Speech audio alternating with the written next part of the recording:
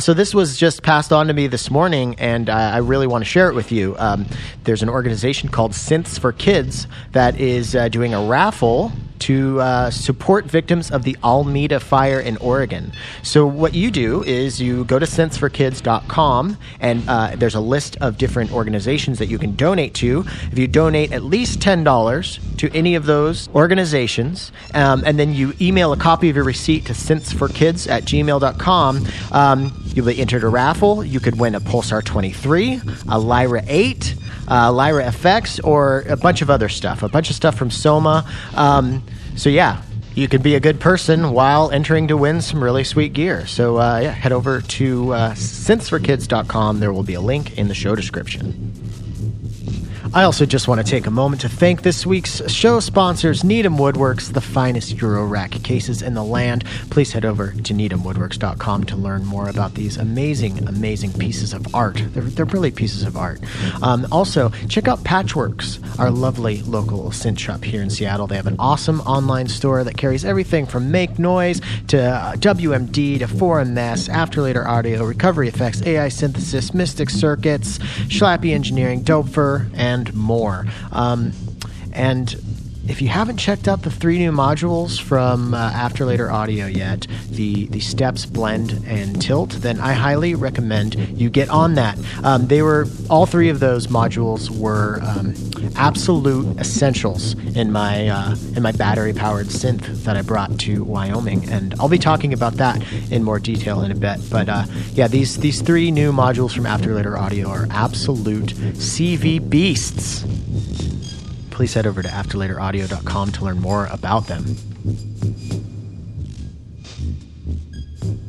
This week's episode is brought to you by Synth Booth, an interactive online experience where modular synth makers, musicians, and enthusiasts can connect with their community in a safe and accessible setting. Synth Booth is hosted virtually using an attendee web and mobile application and features panel discussions, educational sessions, a keynote, virtual exhibitor booths, community chat rooms, and music performances. This will be taking place October 16th through the 18th, and you can get your tickets online right now at synthbooth.com. Suzanne Ciani's going to be there. Bana Hafar is going to be there, and Annie. I mean, a whole plethora of amazing performances and amazing manufacturers and speakers. synthbooth.com for your tickets. And if you're wondering, what is this crazy awesome thing that is going on under Tim's voice? Well, that's just a guitar and the reverb pedal from Empress Effects. I just got it, and I gotta tell you, it's one of the most lush-sounding, versatile reverb pedals I've ever played with. So please visit them online at empresseffects.com.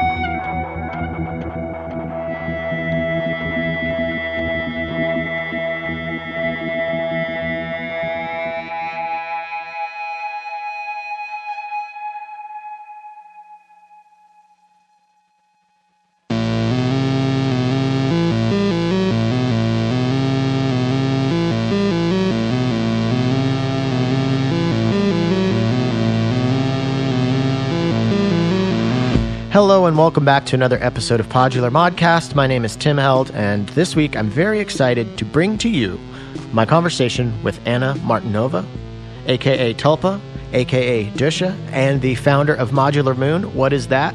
Well, you're going to find out really soon here in this conversation. This was one of those talks where I walked away feeling inspired.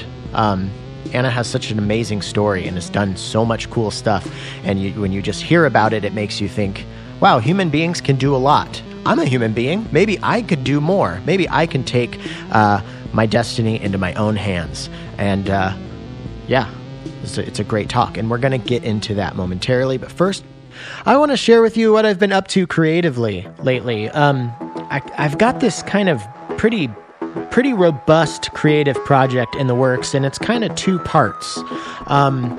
One part Yellowstone and one part just Washington State in general. As you may or may not know, I talked a lot about it. I have this 4U setup, my 4U IntelliGel case, powered by a Polyend Anywhere. It's just a little battery-powered synth that I've been bringing with me everywhere, including Yellowstone National Park. So my idea here is I want to go to areas such as Yellowstone and do performances with beautiful backdrops, but not just have a static shot on the backdrop. I want to film the area for a few days and edit together kind of like a short film telling a story of the particular area that I'm in. And I'm working on that right now with Yellowstone. So hopefully that will be out soon. Hopefully by mid-December, I'm thinking. And I'm thinking it's going to be kind of like a short film paired with an EP or album, depending on how much music I end up creating on the back end for it. But I can talk about this all day, or I could give you some examples of what you're looking forward to with the Yellowstone stuff. And the examples are the practice shoots that I did in Washington before I went to Yellowstone. So as of right now, there are 2 videos up on my YouTube where I kind of did this whole like shoot the surrounding area and shoot a performance and cut together the footage to tell a story. One of them is at the Vashon Island Ferry here in Seattle, and then the other is on the Olympic Peninsula by the ocean. And for that one, I got some really cool footage of some pelicans like diving into the ocean, eating fish. So yeah, it's been a lot of fun, and I want to just kind of start getting you guys excited for the Yellowstone stuff because I'm really excited about it, and just kind of build that excitement. Please head over to YouTube and check out these videos. Also, today I'm really excited. I released a new EP called Remote Washington on selfcenterrecords.bandcamp.com. And it has 4 different tracks of 4 different performances that I've done here in Washington. The 2 that I just mentioned, and then there was one I did with this beautiful glacier-packed peak behind me. And then the most recent one, I went out and camped at Mount Rainier by myself just last week, and I shot a bunch of really great footage and did a cool performance up there. So hopefully that video will be out by the end of this week, maybe even tonight, depending on how much time I get to work on it. But that EP is there at selfcenterrecords.bandcamp.com. I'd really, really, really appreciate the support. Old Papa COVID is making my job schedule really look pretty grim for the next few months. So yeah, if you want to go pick up that EP featuring this song that you hear fading up behind me, I'd greatly appreciate it. So you can get that EP over at selfcenterrecords.bandcamp.com. It's called Remote Washington. Another way you can help keep the LEDs blinking over here at PodMod is sign up for the Patreon over at patreon.com/PodularModcast. I appreciate everybody who has helped me out so far, past or present. I'm looking to get a few more of you on by the end of the year. And to entice you, I'm adding more bonus content just for you Patreon subscribers, early and bonus content. And some of that bonus content is going to be uploaded very soon. I did some behind the scenes filming while I was out at Mount Rainier, kind of showing you my synth and explaining you my process, making these patches fireside. And then while I was in Wyoming, I also shot like a lot of practice performances by the fire, just the video and the performance that, or the patch that I made for the next day. So I'm going to be uploading that stuff to the Patreon as well. And if you're a subscriber and you would like a download code for the new EP, shoot me a DM and we can work something out. So yeah, I really appreciate everybody helping me, helping me to keep these episodes coming to you every week. I love doing it. It keeps me sane. It keeps me talking to people in this crazy time, and hopefully hearing, two people's conversation helps to keep you all sane. So I'm gonna stop rambling here, but please go check out the new EP over at selfcenterrecords.bandcamp.com. It has this track that you hear right now under me. I performed this right by the ocean.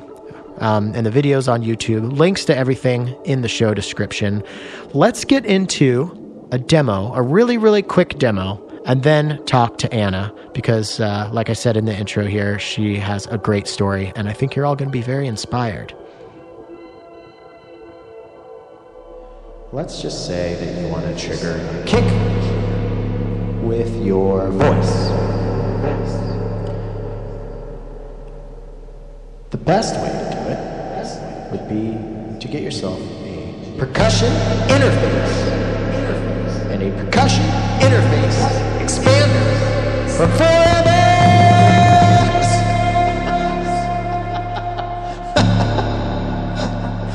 So what I'm doing right now is I'm passing my voice into the input expander via an SM58 microphone going into a quarter-inch input, and then I'm bringing the output into a clouds or a monsoon. So that's what's giving me the reverb and weirdness. And I'm speaking kind of quietly right now because I have the sensitivity down to where my voice is not triggering the gate that is plugged into the entity percussion SSF. Of course, you could use anything. You can use guitar, you can use drums. I think that was the idea, is to use percussion, percussive instruments to trigger things in your system here. Obviously, it's called a percussion interface expander, but because I work in the medium of voice, I thought I would try this out. So I've got the envelope. What's cool about this expander is it's got an envelope and the inverse of the envelope output, and it's got attenuators on it. So let's trigger this kick and turn up the envelope. Let's control it. Harmonic input. Turn the sustain, decay, up on the envelope. So that's pretty cool. There's also a little switch here that goes from envelope generation to envelope follower, so I can actually create CV based off of my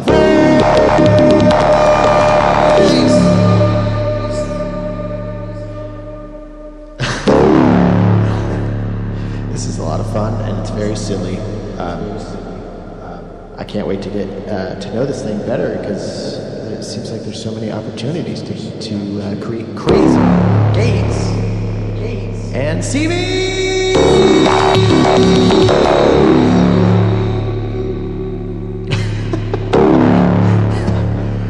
Head over to formlesscompany.com to learn more.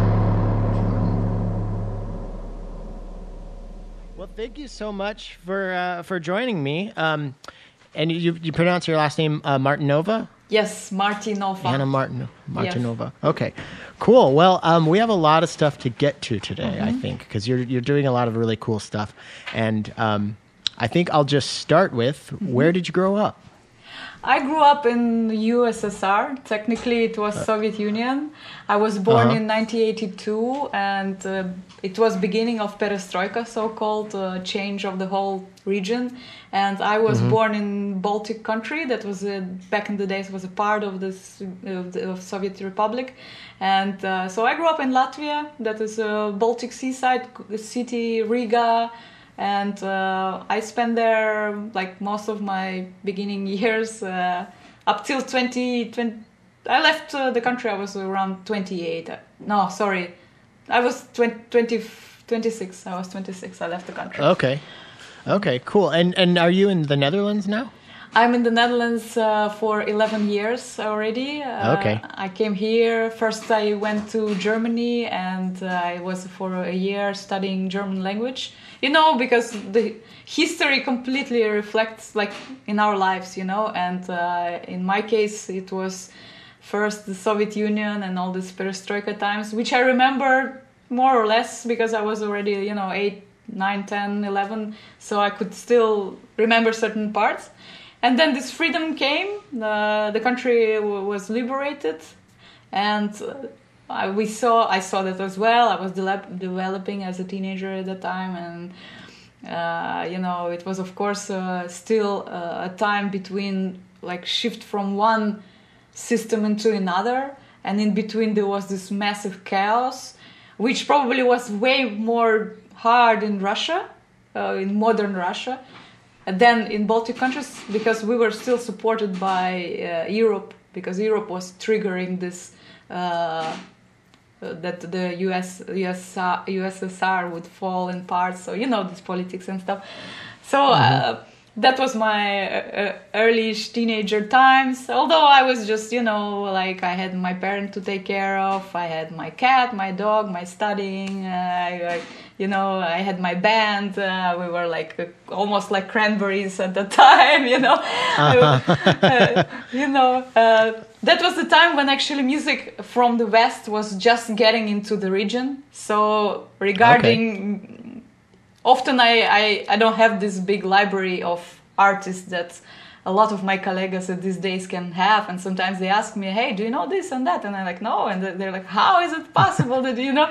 And I'm like, dude, I was in Soviet Union, like it came way later to us, like we, like way later. And so, in that sense, I kind of have this pure mind in a way, I guess, pure library, that I wouldn't.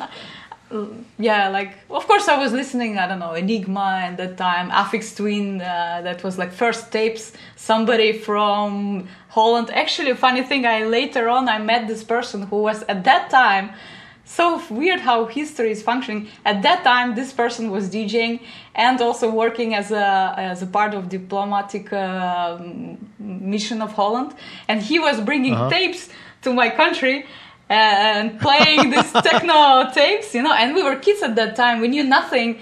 And this person I meet 11 years later, no, more than 16 years later, while already living here, being completely integrated into Holland, I meet up this person and he said, hey, do you know that I was bringing to your country this and that music? And I was, no way, man, like, how, how is it possible? That's so cool. And so before you're introduced to Western music, what was some of the stuff you were listening to? And did you get into music to where you wanted to be a musician at a young age, or how did that all work? My father is a multi-instrumentalist, and my mother, she is a singer, and so in my family they have 4 kids, and all the kids had to go to music school. And my brother went to violin, and his sister did piano, and I did fortepiano as well for 4 years until the Soviets fell apart. And so I couldn't continue the education because the whole country fell in parts, and all the teachers, everything went back to Russia. So I had to stop with my education. Back in the days, if you go to musical school, it goes like that was Soviet system. It goes parallel with your normal school. So it's like 12 years of musical education, and kids enroll being 6-7 years old. And you start with piano class, simple chords, practicing, then solfeggio. So they really introduce you through some compositions that you practice, and then that gets more and more complex. In my case, I luckily had 4 years of that until the country fell apart. And since my father was a part of Russian army, he was forced to come back to Russia. So basically from that point my musical education stopped. And politics influence our life incredibly, and I learned that lesson very well. But it gave me enough of a background to be and to actually be willing to go into the musical path, and so for that I'm thankful. And also to my parents, I guess something was passed along through the genes, and some things I pick up, some things like I feel that it's intuitive. And often I'm saying, okay, my father, we didn't have like that long of years of being together, but he still gave me this in a way, so I'm kind of like thankful to because he plays multiple instruments, clarinet, flute, fortepiano. He's a conductor like throughout all his life, and he's educating children right now as well. So cool. So my path is you're kind of carrying the torch. You're kind of keeping it going in your family as being a multi-instrumentalist and an educator. Paradoxically, yes, because everything was against that, including my family. The history of the country, my sister was always saying, hey, music is a hobby. How can you take it seriously? You have to go study banking and economics and stuff like that. And I was like, come on. I'm like, terrible in math. I want to do music. Can I sing? And so did you eventually, did you try to have to, did they talk you into maybe going to college and trying to study something else for a while? And that's what happened to me. I wanted to do music, and then I was kind of made to think that it wasn't practical. So I went to college and I was going to get in a real job, and then I ended up just coming back to music, when I was 30. So. Yes, that's exactly what happened to me as well. Yeah. My sister, she's older than me, so of course we perceive it as authority. And at some point she said, "No, you have to study something," and I chose public relations. I went through all this advertisement technologies, marketing, this kind of thing for some time, and then but I still was having a band, and I was still searching my own ways, and So well, and that's good stuff to study if you want to pursue a career in music as well. I'm sure that's helped a little bit. That's true. It totally worked eventually. Like, for instance, also regarding Modular Moon, I can do completely all the promotional part, and I can think through how to build up the label and how to build up a brand. Like, I also was working some time of my life in advertisement companies where I was actually doing that, like building up the brand, creating logo and like making sure that they are like established in the market, creating the legend for the company. And so later on, with Modular Moon, of course, it played its role. Okay. Well, that's cool. I mean, it's kind of, it's a sad story always when people tell you that you can't do the thing that you want to do, but at least you found a way to still make it serve your actual interests in the end. That's, it's probably the way you look at that. Like, from one side, of course, in life, I don't know, it's maybe philosophy task or something, but in a way I've noticed, like, the more you want something, the more you get, like, counter, test. Yeah. And then also, the more you're pushing on that, it's sort of like, it's like testing you, Like, I mean, in the end, I think universe wants us to be happy, But then again, it will also ask you multiple times, are you sure? And maybe it's asking in those very weird ways, Yeah, definitely. Yeah. I've experienced that. And it seems like there's a level of, for me anyways, and I've heard so many people say it, there's a level of like, you have to kind of let go and not try too hard for it, or I guess there's maybe like a I agree. Approaching it peacefully and without expectation, and then because I found that like when I was able to kind of not expect certain things to happen, I couldn't I wouldn't be able to be as disappointed or just like evolving with the circumstances and changing. Like, I didn't think that I would be doing a podcast about modular synthesis, 5 years ago, but I'm glad it worked out that way. It's kind of cool. So you mentioned you were playing in bands. What was your instrument before modular? My voice. So I was... Okay, so you were singing. Okay. Yes, I was singing, and that's it. I was singing. Yeah. we were Did you keep playing piano? As just like a...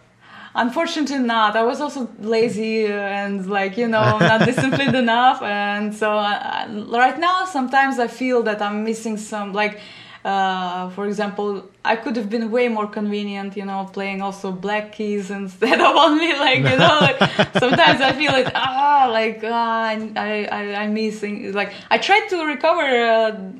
Last year I wanted to start piano class. Actually, it's about 6 months, and then you are way more convenient, And but then Corona started, and everything kind of waned a little bit. But I did order the special keyboard. I prepared myself for that, so I'm still. Okay. I should still pursue that eventually.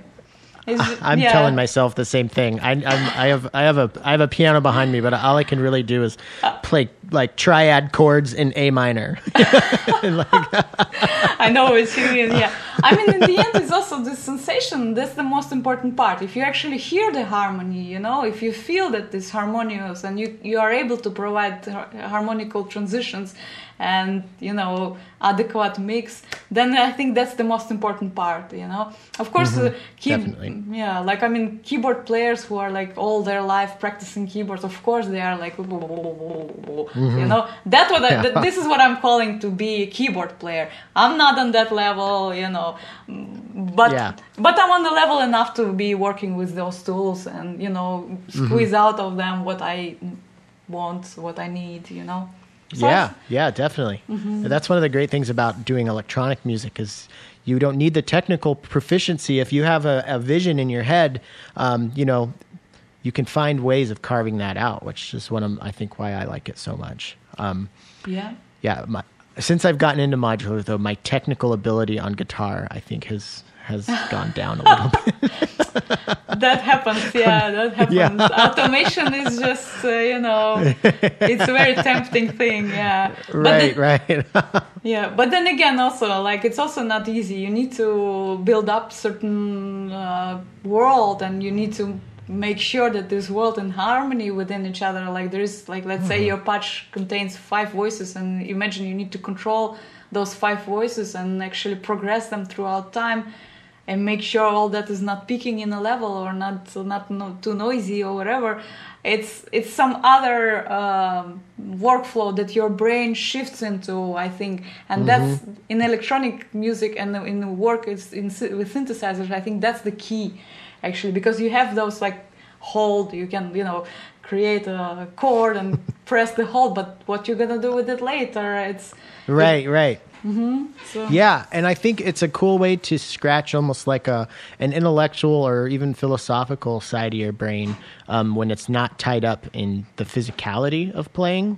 You know, you don't have to focus on your body making certain movements. You can just focus on following the sound, and that's I think that's what really appeals to me about it. So I'm curious. So you went to Germany first. That's the first place you moved to. Like. Yes. Was that for school or for music or? Actually, you know, it's again the history in action, you know, because the country where I came from was locked for 80 years. So the moment we got into the European Union, almost all of my generation, somewhere, you know, because we wanted to explore, we wanted to, you know, the little pond was not enough anymore. Besides that, the economical situation in the country was also sort of like pushing people into searching jobs elsewhere, and there was also a crisis in 2008. I remember, and that hit countries that was newborn countries at the moment with a very unstable economics. So of course, the first crisis in the global scene hits those countries immediately, and that was the case why exactly at that time most of my friends just went somewhere, and I also felt this.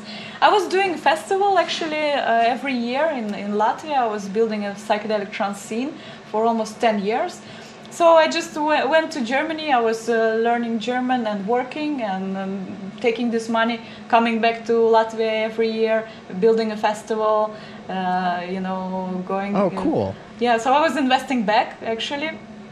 So that was my musical activity at the time, and I was DJing already quite a lot. And since through the festival, I started to invite other artists, and I started to build up like network of friends and that would come over. And psytrance scene is very friendly and very open scene, you know. It's sort of like a neo-hippie type of mentality, you know. So it's it was easy to, I mean, easy, like how easy it is to build a festival, I guess, you know. But yeah, it sounds like a lot of work. Yeah, but from another hand, of course, people are super friendly. They're helping a lot, and you know, they become friends for life. You experience beautiful moments on the seashore, in the hidden forest, in a beautiful Baltic shore that is like amazing. Like we had an amazing location, you know. Have you been doing that since, or doing similar things? Because I feel like I think I discovered you on Instagram somehow, and I feel like I've seen you post a lot of like festival stuff, like playing shows at festivals, but almost like in a cool nature scene. Yes. Is that what you're talking about? Yes, this is so-called psytrance scene or a Goa trance scene. Maybe you're familiar with this genre of music. And mainly all those festivals are located in a very distant and very beautiful natural locations. Like that's kind of crucial because people are very nature orientated and they really want to have this contact with our Mother Earth, basically. And so that's kind of like one of the key points for Psytrance Festival, like Modem, for instance, that location in a natural resort, in a beautiful mountain lake, very, very exclusive type of locations. And this is like part of the, like a, how to say, one of the trademarks of the Goa trance scene. I did my festival for about 10 years on the seaside. It's called Lepste in Latvia. It's like a gulf, so it looks like the seaside looks like V letter, and we were right in the middle. And this place is when the ice age was gone, it left a lot of stones on the seaside. So the location is amazing. It's warm, and you see the sunrise, you see the moon, you have the forest behind you, the stony seashore.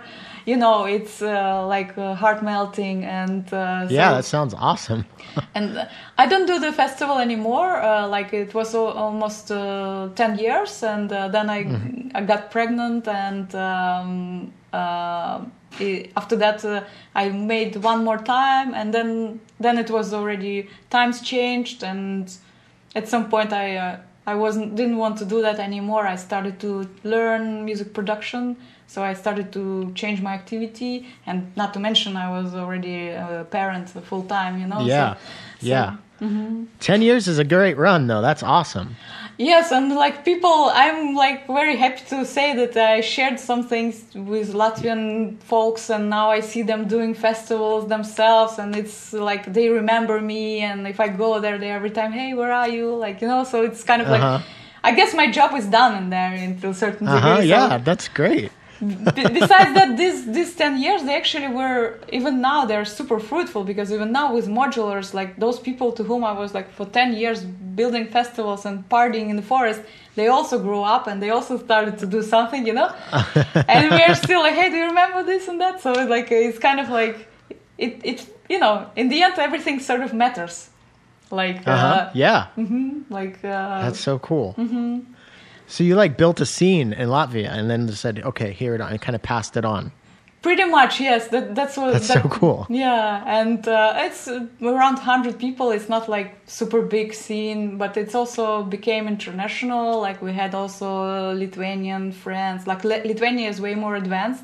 Latvia is a smaller country and there is way less of people. But for the Latvian measurement, I think it's not a bad result that I managed to pull through. And then, with that few people, I mean, I feel like that would be like almost better, because I could see a really strong sense of community forming and having it be really intimate. Honestly, that's what I love about the modular thing.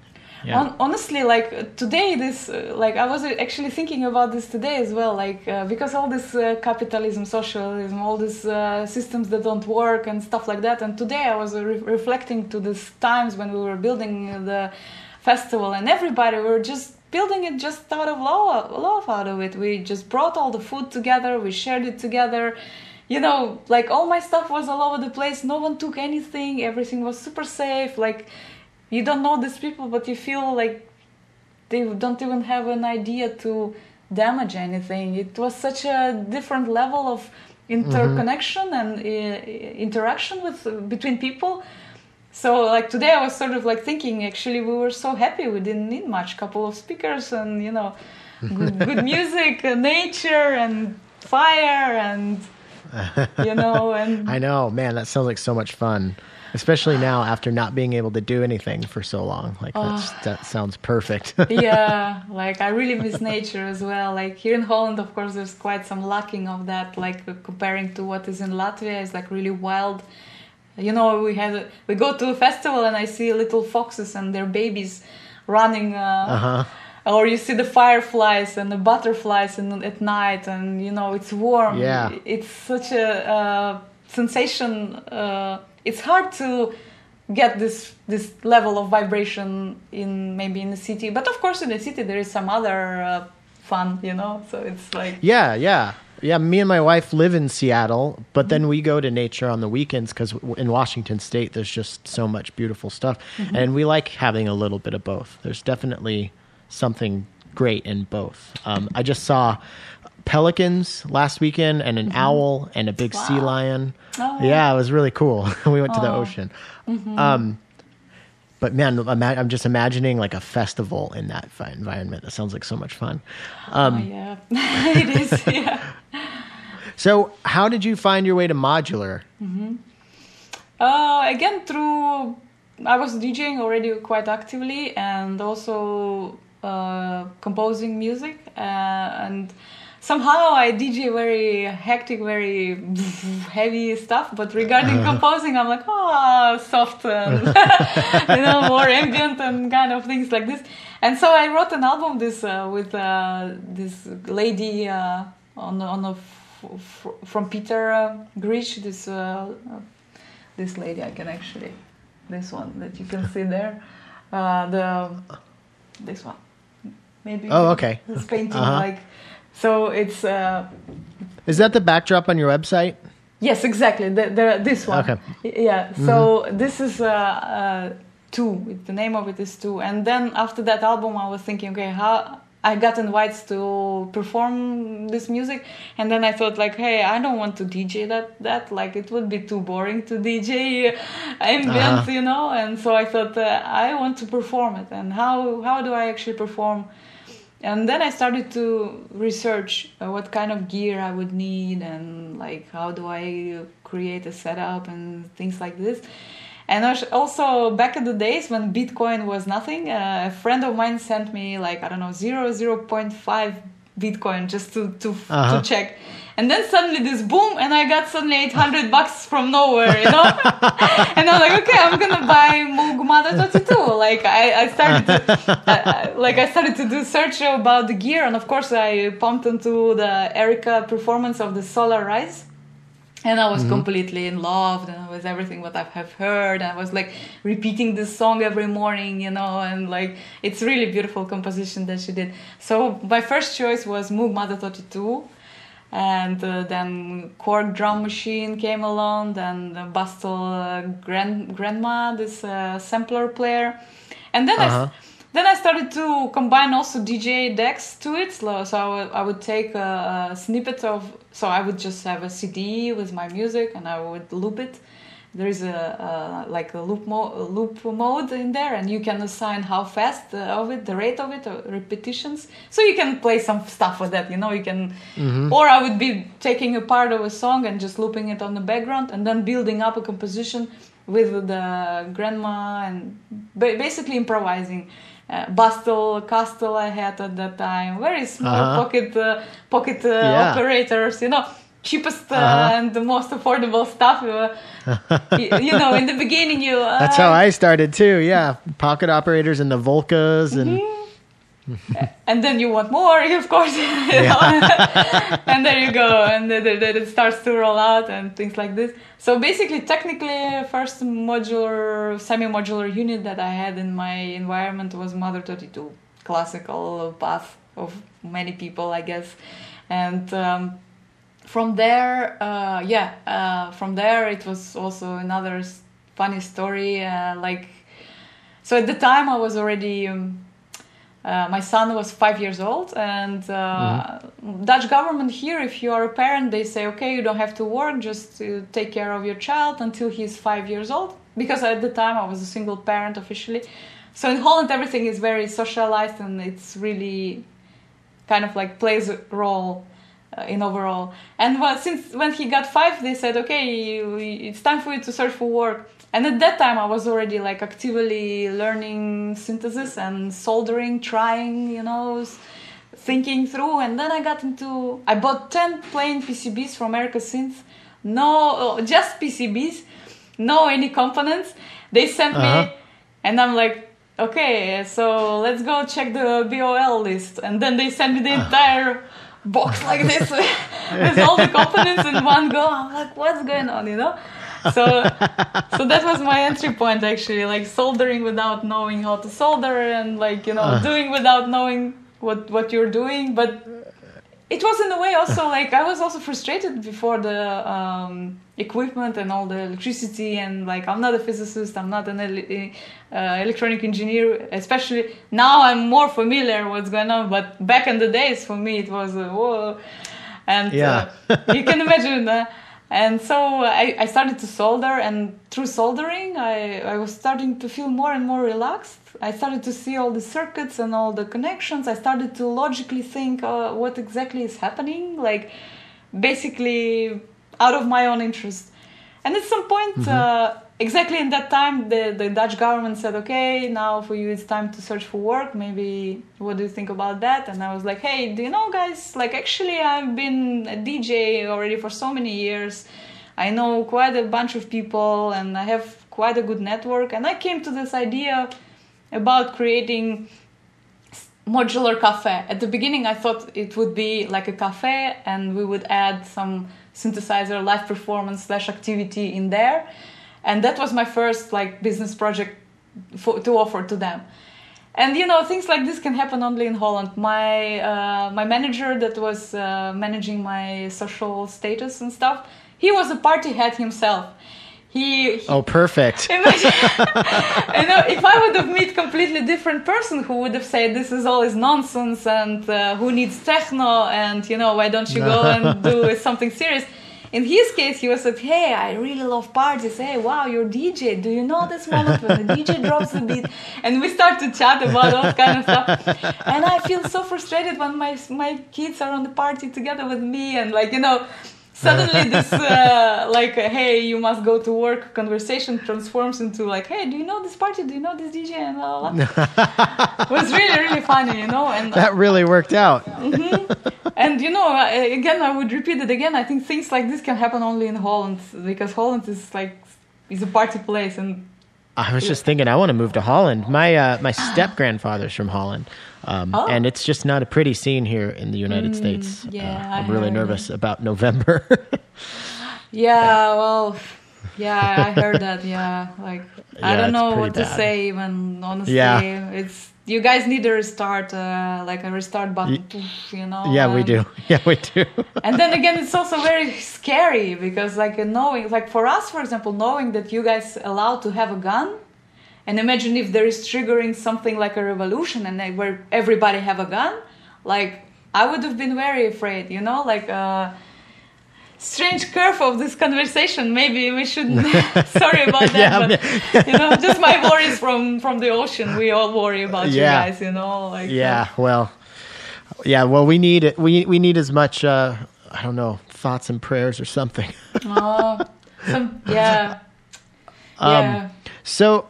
So you pitch this idea and and he goes along with it, and you're able to get help from the Dutch government, or not exactly as such. He was excited from that, but he is not. His position wasn't to say yes or no. He sent me to the special location. The Dutch have special organizations called Eigenwerk. Eigenwerk, it means your own job, if to translate it directly. And you go there, and it's like exam, you know. There is 5 people, and they say, okay, prove that your business concept is great and it's going to be successful. I think that point that I was kind of jumping from the idea of the cafe, and since I was at some time of my life working as a bartender, and like those things were also played role somehow. And the guy that I was examining me, he said, okay, I give you a chance, like go for it. They liked the idea about music, but they were also challenging me. They were saying, hey, we're in Holland. We have like tons of parties here. We have so many organizations. Why do you think we need another one? What is your difference from all what we have? They were looking at me through a very different perspective than I was, you know, hey, this is a super idea, blossoming. And they were like challenging me. I mean, this probably was their job to be so. But it went through. Like he listened to me. He asked me, the last question was, what do you know about the HoReCa section of your business, which means to do the cafe and things like this. And I said, yeah, I was working here and there and blah, blah, blah. And he said, okay, okay, you're in. That fact that I'm also not Dutch, like, could have also played a role. Although we are United Europe, so they were paying attention to me, you know. And I think I was the only person in the group to whom they were talking in English, because like it was mostly, it's not very open. Not many people also speak Dutch that well, I guess, to know that it exists or something, you know. So that could have been also playing a thing. So he let me in, and it was a year of learning and examination all the time. First months they are testing you, and they give you all kind of homework, and you have to be very active. You have to, you know, really be. At that time, my role model was Elon Musk. I was watching a lot of his stuff. I was like watching how he's behaving, how confident he is, you know. And every time we would have this group class, I'm just normally people are, I don't want to, you know, they're shy, they don't want to go in the front of the public and speak out. And I was thinking, if I'm not gonna break this now, that means I will forever struggle with this. If I want to take this sort of like responsible position, that means I must train the skill to be able to speak out in front of people, show them my idea, and not to be afraid of that, you know. So at that time, this school was not only sort of like paperwork and, you know, and it was also guidance from the government. They teach you how to become entrepreneur. They invest in you, you know, in your idea. And also I was also perceiving it as, okay, this is my training field. So this is where I'm going to start to come out in front of everyone and, hey, check this synthesizer, you know, like, and stuff like this. So, and kind of that was a year of actually like, you know, building the muscle in a way. And and that took around 3 exams. So first month they test you, and if you pass it through, then next phase, and then again you pass it through, and the last phase is when they are actually confirming. They say, okay, you are in, and you're gonna get certain support from the government for your business because your idea proves to be working.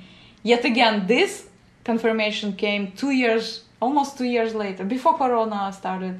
They confirmed to me. They said, okay, so it took 2 years for them. We were already functioning as a school. You know, when you're starting a business, it's not that you are immediately. You're also learning. You're also learning how to teach. You're also learning how people perceive. You know, they are your testing lab rats, you know? Yeah. And besides that, you also have to make sure that they're paying money for you testing the whole thing on them.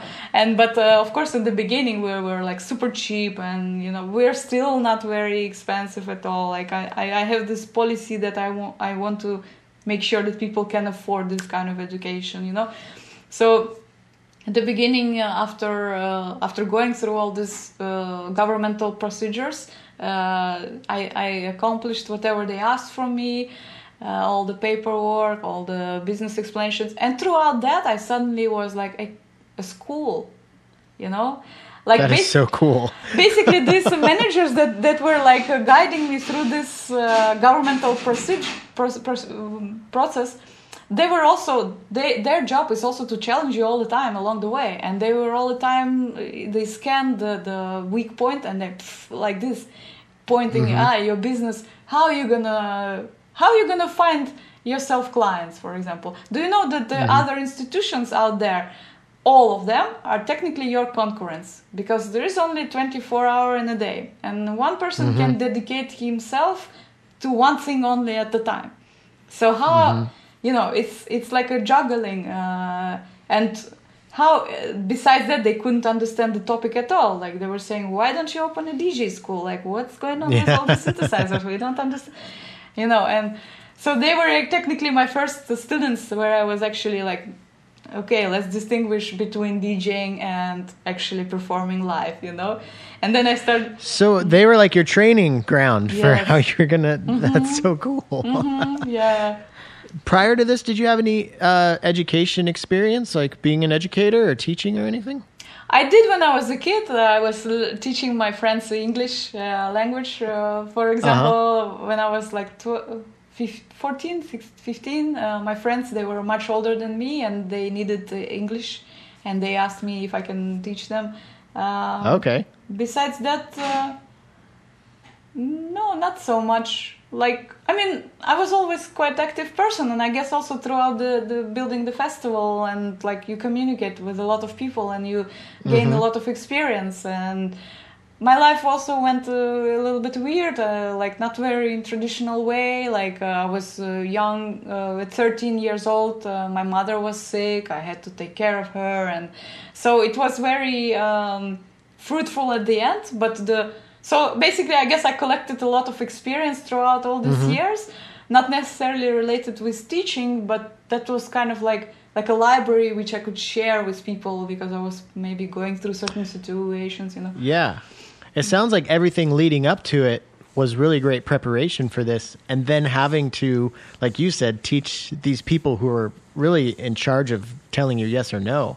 Like, I imagine you picked up some skills there too, some tricks there. Well, I was also lucky. Like, for instance, Jacobo came along.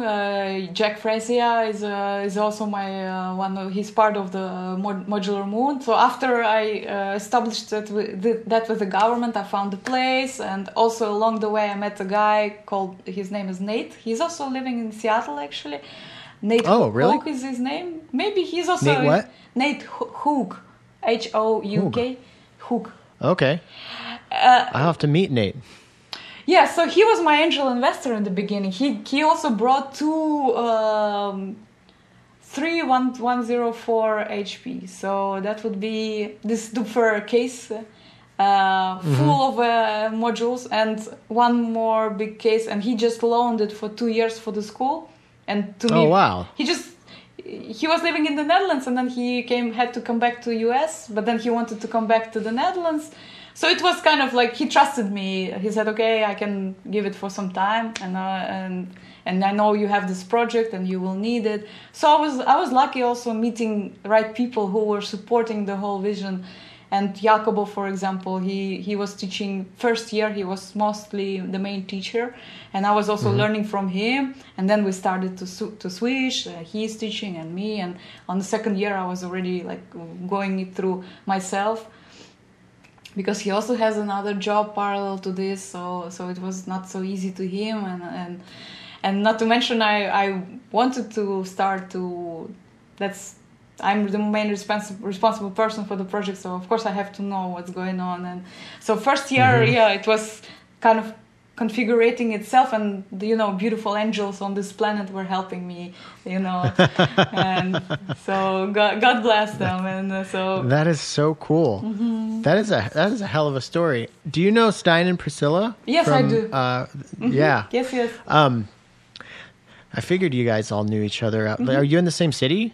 Yes, they live in Amsterdam as well. Yes. Okay, cool. I don't remember. Yeah, there's a cool modular scene out there, isn't there? There's quite a few people out there. That's quite interesting. People. First of all, I mean, Holland is a party place, and Dutch people are very like, we have Queen's Day. We have a lot of days throughout the year where there's like party all over the town. You have all these illegal raves. So it's very good soil for this kind of activity here.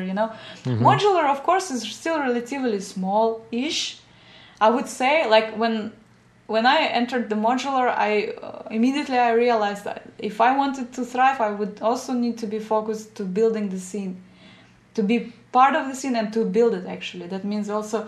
I mean, again, maybe it's this experience with organizing festivals was also talking, and then so I thought, hey, we have to make parties, we have to. Yeah, it's in your blood. Yeah, so like, and Jacobo is techno head, party head, and he's working for the company that is like providing services for all the events. So of course we were like, we have to do something on that sense, and it started to grow. I mean, it was already relatively cool. Like we had Colin Benders, and he was doing this.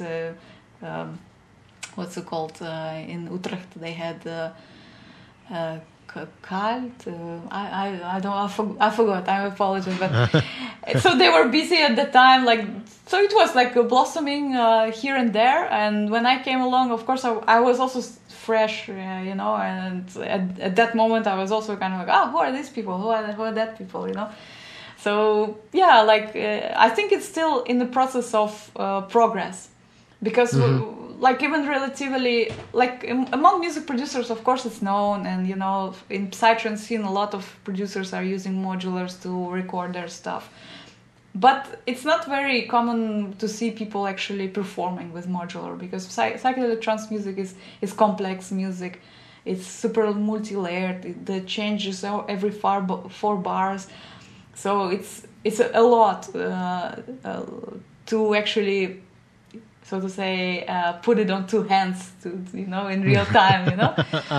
So they were not thinking that way. And when I came, I was like, no, I want to come to that point where I can be able to play psychedelic trance just with modular, without using any laptop. Or at this point, technically, I think I would still need maybe something like a tracker, or like now I got this OP1, so I'm kind of like trying to configure the right amount of gear which I can still be able to travel with, you know, because it's like it's already, you know, you have to be mobile, and still to find this right configuration. Like I came close with techno, with minimal techno. Like I can, you know, like in Czech Republic, I was playing for about 4 hours through without repeating the theme, and so it's basically it's a question of like routing the signal, you know, thinking through, and you know, being also psychologically comfortable to do changes through. So it's modular is really hard to do that, especially for an extended period of time. You know, like you really, for every 10 minutes you want to add to your set, I feel like you need to add 4 or 5 modules. But yes. In fact, I want to show you this. Oh, yeah. I'm working on my travel synth. I'm going to Yellowstone National Park in a week and a half, and I got this battery. A battery plugs into this polyend anywhere, so I can only power a little bit of modules.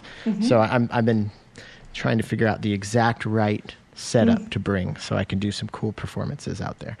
So cool. So back to the school thing. Like, how many students do you have, and what's the age range? Do you have a specific age range that you try to focus on, or is it for everybody? Or well, students, like for instance, the roll-in into the class, we have. I made for myself just maximum of 5 people at this point. So because of the setup of the program, and we also provide individual system where they can already start to learn. So, you know, at this point we have capacity for 5 people, and it's also very personal education, and this contact is very important, because I open up a lot from my personal world basically. So for now, like every cycle 5 for me is the limit, but then again we have a Jacobo on board, so we're opening to do parallel groups and things like this. So then again, also for instance, the book that was now sent out, like it's almost 200 sales at this point, so they are automatically becoming students, because I also developed a thing called platform, like it's actually developing at the moment.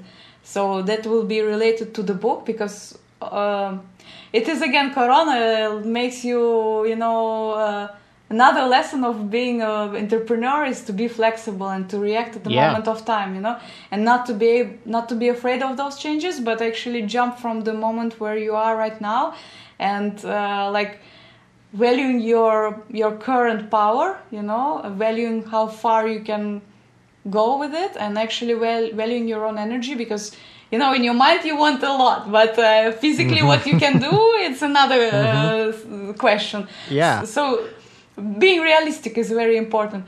So right now we're shifting to also sort of like a virtual educational process, which is related to the book, and it's in the progress right now. So it's I will highlight about it at some point when it will be more ready. And also parallel to that, there is intakes of people sometimes writing, hey, I want express class, can I roll in through the network? Sure thing. So like in physical reality, I stick to 5 students. Now we have a 5 roll in from September. And we're good, if there's gonna be another group parallel to that, it's free to open, but that would be already Jakobo responsibility and things like this, Me, myself, I can pull through 5 people for 6 months and I'm fine, Yeah. And is this for adults or for children or for anyone or? 13 plus, I would say. Okay. Youngest we had 18 so far. Yeah. Yeah. And I think younger than 13, this might not hold the kids' attention unless they were really into it. If they were really into it, they'd probably, be great. But I don't know. I prefer to work with adults. I also make jokes and adult jokes, and I swear sometimes, and things like this. So for me, 18, 21, better, And, children is a very different category of interaction, and I'm not ready for that. I have my child, my son, and that's a lot. And hopefully, maybe we will have a child, so we're also thinking about that. But I cannot call myself a person who would have volunteered to work in the school for, So, yeah. So, before we're approaching an hour here, and I know it's late, and I want to take up too much more of your time, but I do want to definitely get to the book. Mm-hmm. So now, was the book something you were working on before coronavirus, or was that something that you did in reaction to coronavirus? Mm-hmm. The book was a part of the plan. So because as a school, I knew that at some point I would need some material to provide people with. First, we did the program at the beginning, and at some point we were like, this is not enough. And then from another hand, I also thought, it would be also easier for me to teach also when there is some kind of a very solid structure, like a sequence that you can pull people through, and it's really thought through, and it takes topics that are crucial, so that are super extreme necessary. So we are not walking around the team from one topic to another. We actually have some structure to go through. That was number one priority. And then another thing, of course, I think as a respectful, I am aiming to be a respectful educational facility eventually. Eventually I want to grow until serious engineering education, because right now it's already a lot, but we can go even deeper from that. We can include deeper electronic engineering, we can include programming, we can include industrial design. It is actual education, of high level education, and it can happen, potentially. Right now we crystallized, from 0 to expert level in Eurorag, as a musician, as an artist. So we are focusing more we are actually teaching this sound artistry and how you can use this particular environment for your own art, for your own self-expression. Mm-hmm. But in my mind, it can grow even beyond all that and actually become a very serious engineering, robotic even education. I'm not necessarily having those skills myself, but as an organizer, I can for sure attract individuals who can provide those topics to people. So in a bigger scale, in how I would love to see it in the perfect world, that would be the goal. So of course the book and your own learning material, your own unique program is crucial to have. Mm-hmm. So, and then this idea crystallized, and we started, I invited my friend Pete Johnston, who is my Pakarana teacher, is a good friend of mine, to help me with that.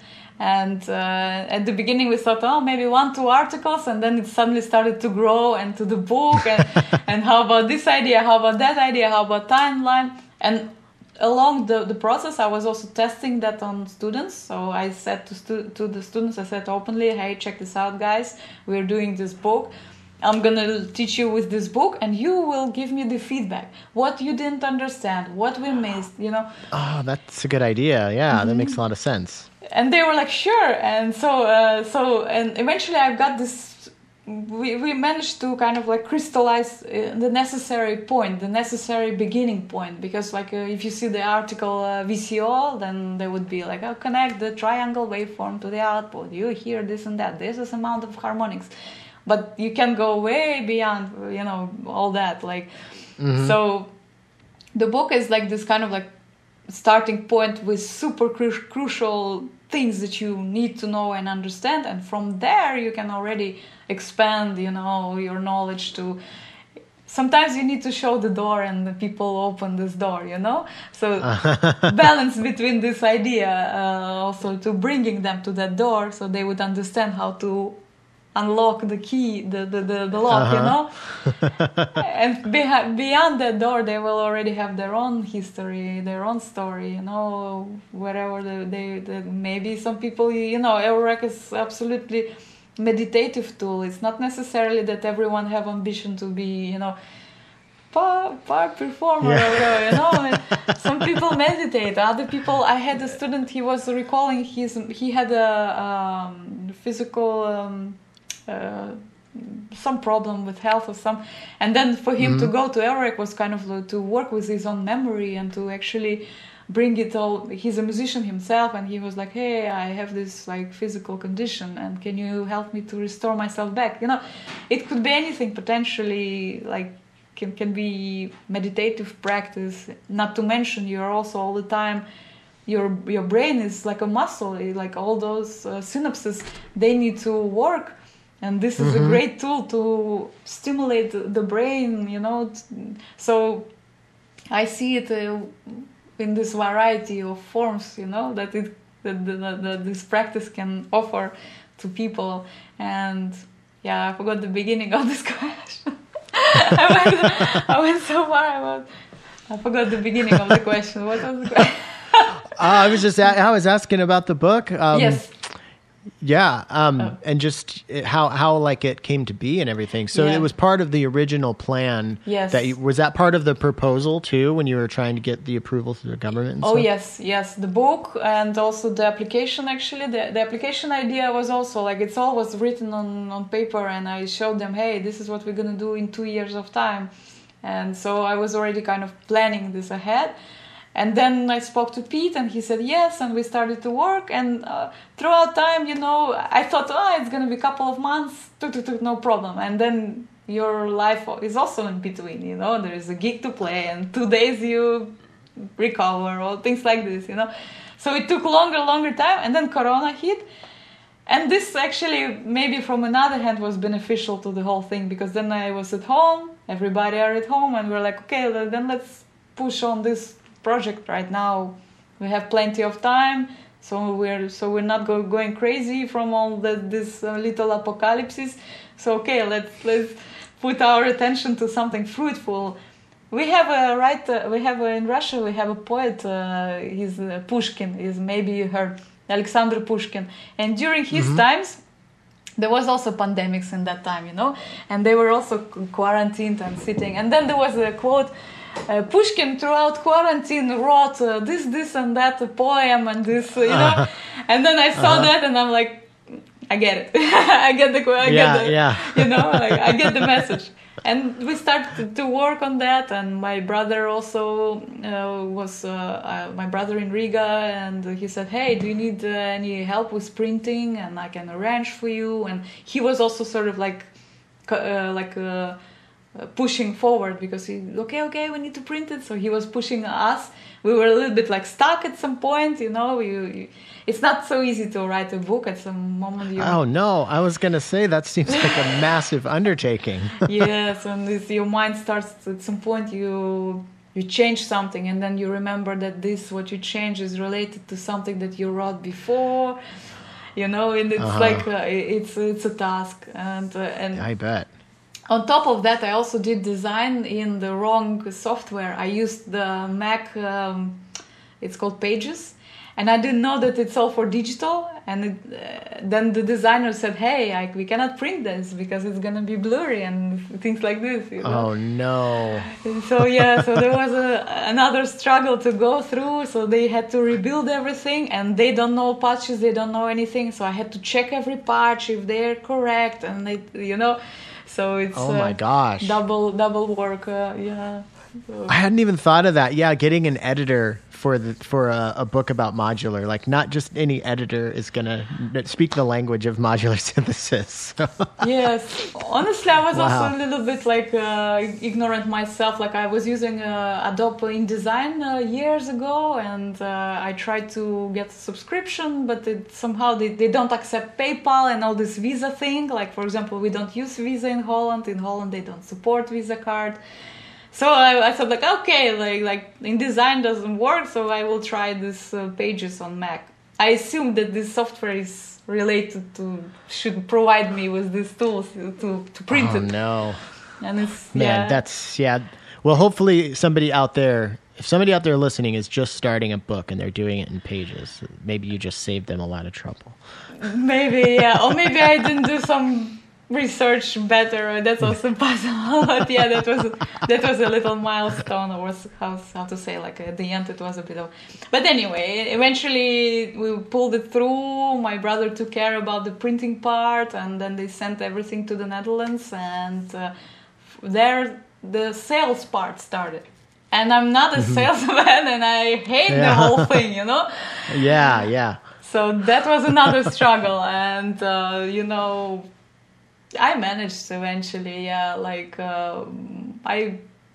at some point I came back home. Like when the book is 1.2 kilo each book, and when you have 10 orders, I don't have a car. I don't own a car. In Holland, it's not necessary to have a car, and I live in the center, so I don't use the car so much. So I had to do on my feet.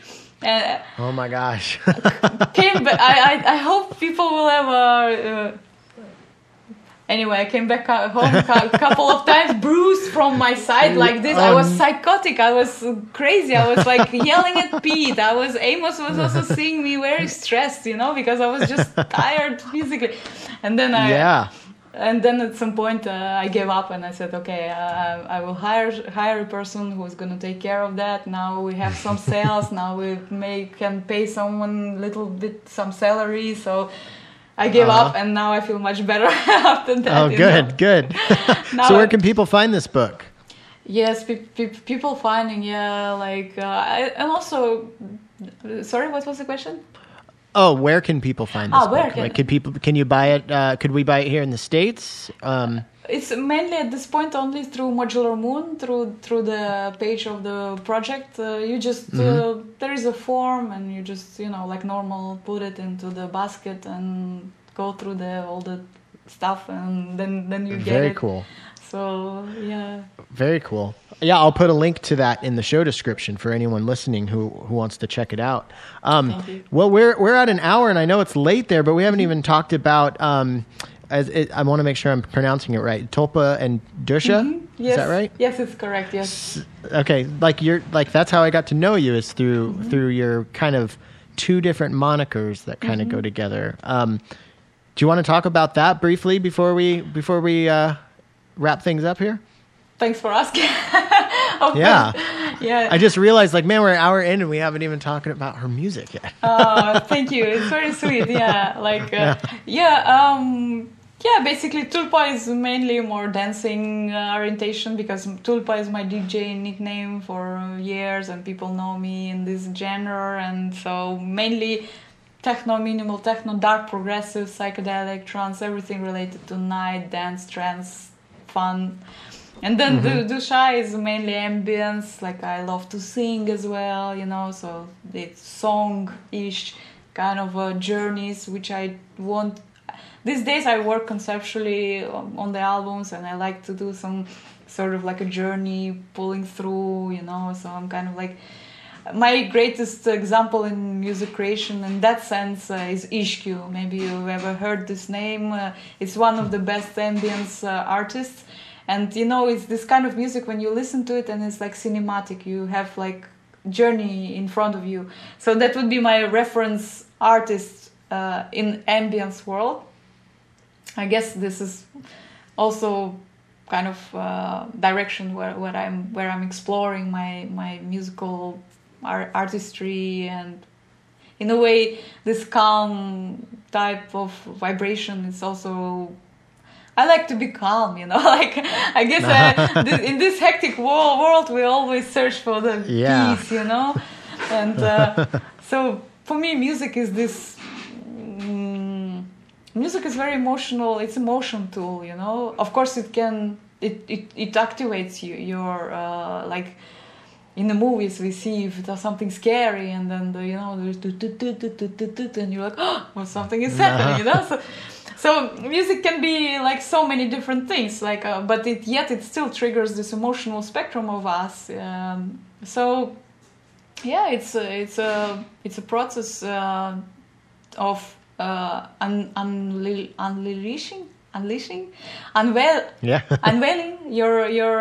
your experiences. Like some of the albums I wrote was just like my heartbreak, you know. Like I met a person, there was something happening, and it was completely reflected in the song, and some of them are quite depressive. And then at some point I was noticing that after creating a song I felt like liberated, you know, like this emotion that was overtaking me was expressed, and then I could sort of like let it go, and you know.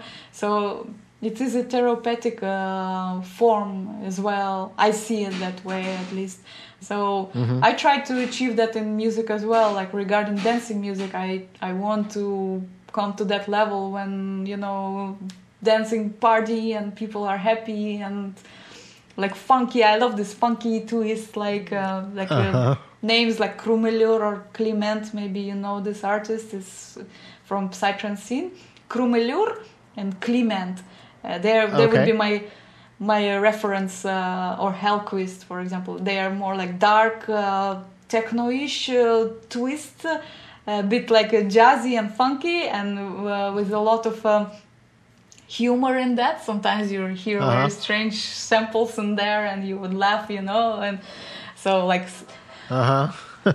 for example, and then Dusha would be complete opposite, more like calm and like, you know, more like nighttime, you know, super deep dream when you are diving into it, and it can be spooky and scary sometimes, and maybe even sad or happy, you know.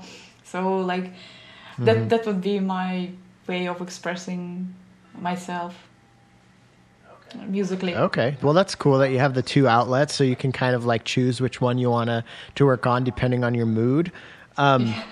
Does either one use more modular than the other, or is it the same setup? Could you do a Tulpa and a Dusha set from the same setup, or would you have to tune it for one or the other? Actually, I can do from the same setup. Like the only difference is like my goal was to build this universal kind of universal system that is mobile, and right now I added a couple of new elements, so basically I can do both, like ambience and that's cool, or more techno orientated. So yeah, that takes some time to hone in on a system that kind of can serve you with all your needs. I still feel like I'm working on it, and that's one of the reasons I like this smaller setup that I just showed you. Is I'm having a hard time building the first, like the perfect setup that's this small, but I am determined to make it work, because I know if I can make 104 HP work 4U, then I'll, you know, what could I do with 6U after that? You know, like you could you know, really, I don't know, I feel like if you start smaller, you can learn much quicker. Yes, I agree, and also I advise, you know, less is more also, and my advice is always explore your voices. Like a lot of people, they buy Moog Mother 32 and then comes out subharmonicon, they drop off Mother 32, buy subharmonicon, then next things come off, they drop it off. Don't drop it off, you know. They all are different, they all are unique. Yeah. Learn them by heart, and you can create so much from Mother 32 only, you know. I don't say don't buy a subharmonica, but just I say, right. I say just like I see the tendency. Just don't give up so one. quick, I see this tendency in the industry to kind of a new thing comes, grab new thing and dropping the other, and like don't hurry, like that explore your voices, how far you can go with them, how far you can progress, how confident you are with those voices. If you will send some modulation, what it will do with the voice, how can you use it throughout time? Maybe don't show all your cards immediately, like we say. Yeah, I think that's one of the hard, especially with modular. There seems to be, the old what do they call it, gear acquisition syndrome. There's like this collector's mentality, and I was guilty of it when I first got into it. It's just like, because there's so much cool stuff, you just want it all. And it's something I do online lessons sometimes, and something I really stress to my students is I say, this is advice that I didn't take myself, but I wish I would have taken, is start simple and get to know the stuff that you want, and get to know the stuff that you have before you, because you're gonna lose money on potentially a lot of money, if you constantly buying and selling at a loss. So. And also, it's also, if you buy gear, you don't buy furniture to stand it in the corner. You buy, it wants to live, you know? Right. So play it. And if you don't play it, give it to a friend. Life is short. We all die eventually. There's nothing to hold on to. Just, time. This is the most precious, what we have is this time, this moment. And now, I'm also that kind of person. For me, is the moment there's so much gear, my mind starts to wander around. Like, where do I start? Like, I like this one and that one, So yeah, I had. You can't see it because it's right above my computer, but I have. What is it? Let's see. I have a 15U, 120 HP case, so it's enormous, and I love it. It's gorgeous, and I love when it's totally loaded up. But what I noticed is, I get overwhelmed sometimes. I have to work up to it. And I think what I've been doing is just kind of build smaller subsystems and kind of focus here. Okay, that's one piece. And then I can focus over here. But when and even switching from I was using a 7U until I started doing this battery powered stuff, and coming down to this 4U that I was showing you, I feel even like, oh, wow, I feel like I'm almost doing cooler. I feel like I can do cooler stuff. I mean, it can't be too small, but there's kind of a point where if it starts getting bigger, I get a little too overwhelmed. So, I noticed it's all probably related to the focus of a focus span. I think our mind has our brain has certain limits on the focus, and what I've noticed, at least from myself, the moment I have so much gear around, my mind starts to travel from place to place, and the moment I'm focused into the one box, so to say, then I'm super effective in there, and I'm way more playful. I mean, Eurorack is such open, and it's infinity, you can change one cable and things change. You add one more unit and the whole configuration changes, and all the possible, patching signal routing forms immediately expand. So every time you add something, things change, My recipe on that sense was also to keep instruments only that you love, this is... That's very important, yeah. And make sure you know that you love them, because you might, if you don't get them, you don't know that you don't love them. Yeah. That's true. I've seen people, and I'm guilty of that. I've gotten rid of something and been like, oh, I should have kept that. After I kind of learned more, I should have kept that. That's true. But that's another thing. It's also it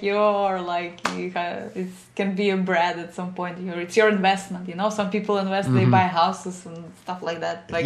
We buy modulars. That's how we're guilty. Hopefully one day I can trade it for a house or something. You never know, some units there, you imagine, there's synthesizers that today when people were dropping off analog machines years ago, they were costing nothing, and today that can be 30,000 for 50,000, So you never know. Yeah, if you have a really nice old Buchla or something. For example. Yeah. And what will happen in 30, 50 years? So nobody knows. Yeah. I know. That's what I'm thinking. I'm like, maybe this is my retirement plan. I've been thinking about that too, yeah. With the school, I was thinking, yeah, it's time to be serious, actually, you know. Yeah. To get into Well, man, we've covered a lot of ground, and I don't want to keep you too much longer because I know it's late over there, but you want your patch challenge words? Yes. Okay, so I generated, I have a little patch challenge generator here. Wow. And it gave me a weightless spark. Weightless spark. Let me write it down. Weightless spark. I can totally hear it already. Yeah. I think that'll be cool. That's super. Yes. Well, Anna, thank you so much for your time. Is there anything that we haven't covered or something that you want to scream from the modular mountaintops before we sign off? Oh, I think we had quite a lot actually today. Yeah. You know, thank you so much for reaching me out and inviting me and for this conversation. Absolutely. It's super interesting, and I would love to visit Seattle. Nate was telling me, hey, we have a super cool scene here, and I was... The scene is awesome, yes. And if once this is all over, we have really cool concert nights. Modular Seattle is a really great organization. Our store here, Patchworks, is really cool. And we're close enough to Portland where you could go, like, they're kind of like our sister scene. Lots of cool people. We kind of go back and forth. Great! Yeah. Yeah. Looking yeah. forward. Man, I feel like you could come over here and do a whole tour, and I would love just to. go to Asheville and end up in Seattle. That would be awesome. Yeah, that I was supposed to go to Asheville this year. Yeah, we were planning. Amos invited me, and but yeah, it went the way it went now. So I know. Well, hopefully the world will be normal someday. Yeah. I believe so. Yeah, I am optimistic about it. You know, like I also see that there is already some vaccinations, and they do steps. And here in Holland, it's almost like normal life. Like honestly. Really? Like. But luckily luckily you don't have a crazy dictator for a leader right now. That's a big luck, indeed. It's so embarrassing. I'm so embarrassed by it. Well, but from another hand, maybe it's also like a lakmus paper. Maybe it also indicates like everything that you guys were denying throughout all these years. That was just collecting, and then someone came like this who reflects all this that wasn't processed, so I totally agree. I think you're spot on. I think you're spot on with that. But let's end on a happy note. Where can people find your music? They can find at tulpadusha.org. So I have my website, and actually there all the links to Bandcamp is all there. And Instagram, I also do occasionally those videos. These days a bit less because of the running around and all the organizational stuff. But pretty much Instagram, Facebook, website, cool. Bandcamp, classical, typical stuff. And then the book is at? modularmoon.com. So okay. Awesome. Well, thank you so much for your time. I really appreciate it. All right. Thank you. Thanks. All right, let's check out Anna's Weightless Spark.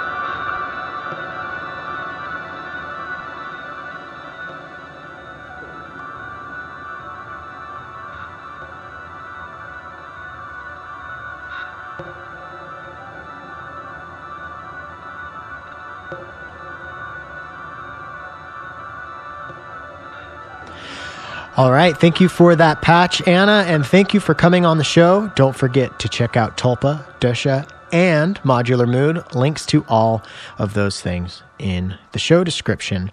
I want to say thank you to Needham Woodworks, the finest Eurorack cases in the land. Visit them at needhamwoodworks.com. Patchwork Seattle, patchwerks.com. Also, After Later Audio. Those 3 new modules are so good. The tilt, the blend, and the steps, they are absolute essentials as far as I'm concerned. Get your Synth Booth tickets. It's coming up next weekend.